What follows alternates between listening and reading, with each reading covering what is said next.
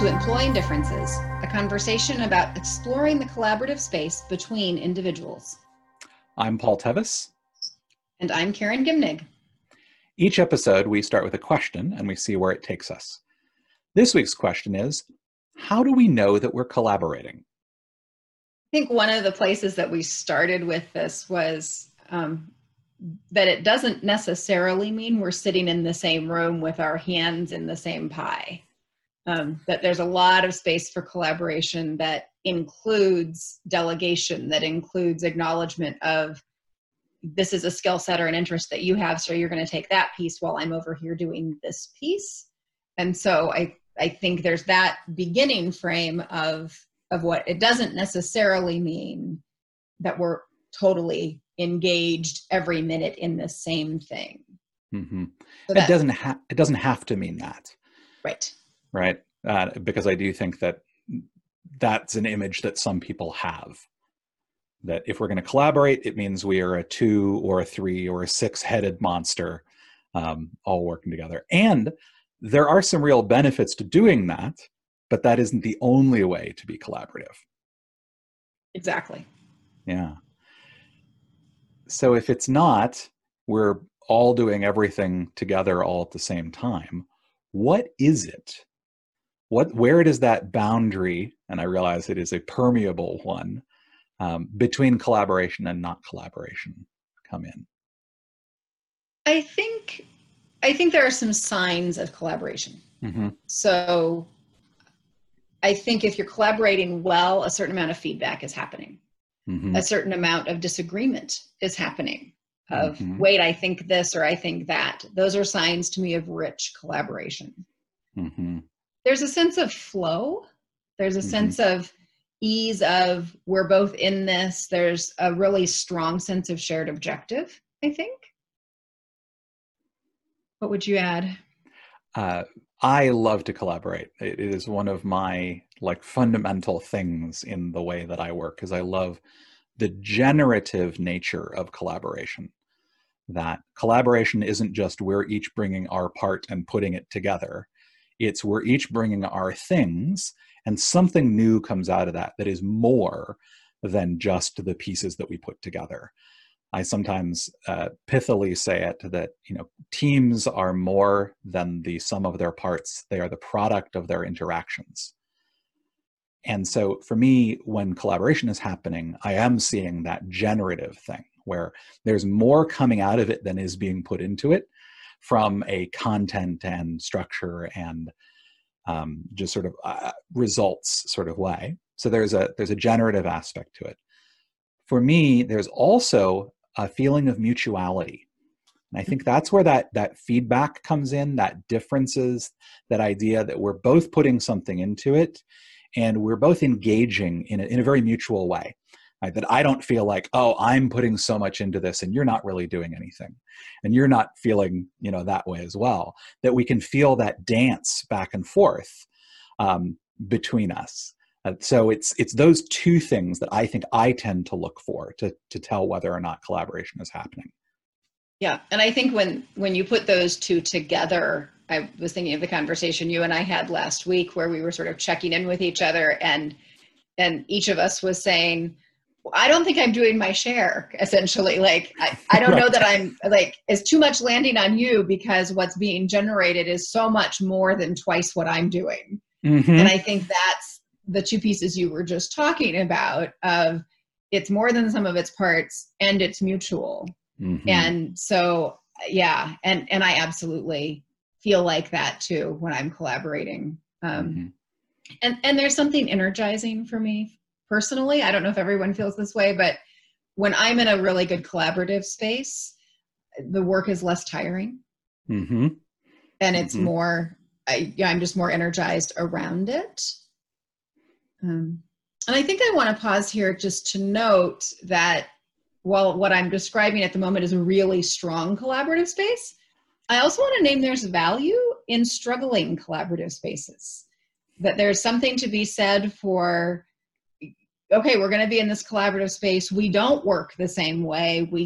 This isn't easy yet. This doesn't feel fruitful yet in that super fruitful kind of way. that those, in my experience, are some of the best growth spaces. That where that struggle is where it's in that I'm likely to become a better collaborator, that I'm likely to learn something about who I am and how I show up. And the reality is that the people most like me are probably the easiest for me to collaborate with. The people least like me are likely to be the richest collaboration space. One of the things that I often think about, and you can think about this in dyads, but you can think about it in groups as well, is the notion of range. Like, what is the range that the pair of people or the group of people have? If they're very close to each other in their outlooks and skills and perspectives, things like that, then the collaboration, to your point, like sort of won't be as rich or as fruitful. It may be really easy because there is little friction, maybe. It depends on what their outlooks are. But it isn't to be as fruitful, because in collaboration, much of the really interesting work is done by the relationship. That's actually one way of thinking about it, is that the relationship is that's the reason why it feels like you're doing less than half the work. Why each person can feel like they're doing less than half the work, because there is that thing that is created between them that's also doing work. And the more distance there is, the bigger differences there are between those people. When they're able to collaborate effectively, that means the thing they're creating between them is bigger and broader and richer. It has a greater array of talents. And so it's able to produce more. This perspective is really informed by the professional coaching program that I've been through, organization, relationship, and systems coaching, where we talk about the third entity, the thing that is created by people in relationship. And so this is really a way of thinking about what is it that the relationship becomes capable of when it is able to manifest. And in the Imago relationships realm, we call that the space between. Yeah.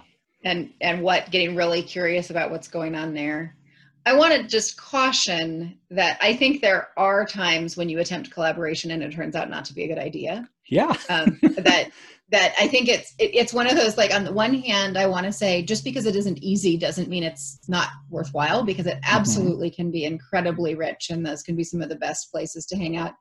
And there is also a point to say, it's not only hard, it's just downright painful, and it's not productive, and we're not getting anywhere. And maybe we're not the right partnership to grow together. And that if we can say that, sort of kindly and respectfully, that is, as much as I'm a huge fan of collaboration and I want to believe it always works, I also know that sometimes the most collaborative thing you can do is say, yeah, this is not a collaborative space for us. Yeah.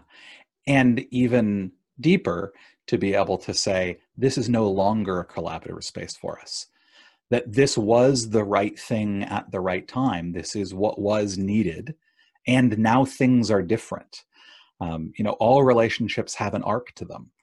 And recognizing that, hey, things are different now. And this work that we did together was really amazing and powerful. And I cherish that. And now is not the time for us to be collaborating on this anymore.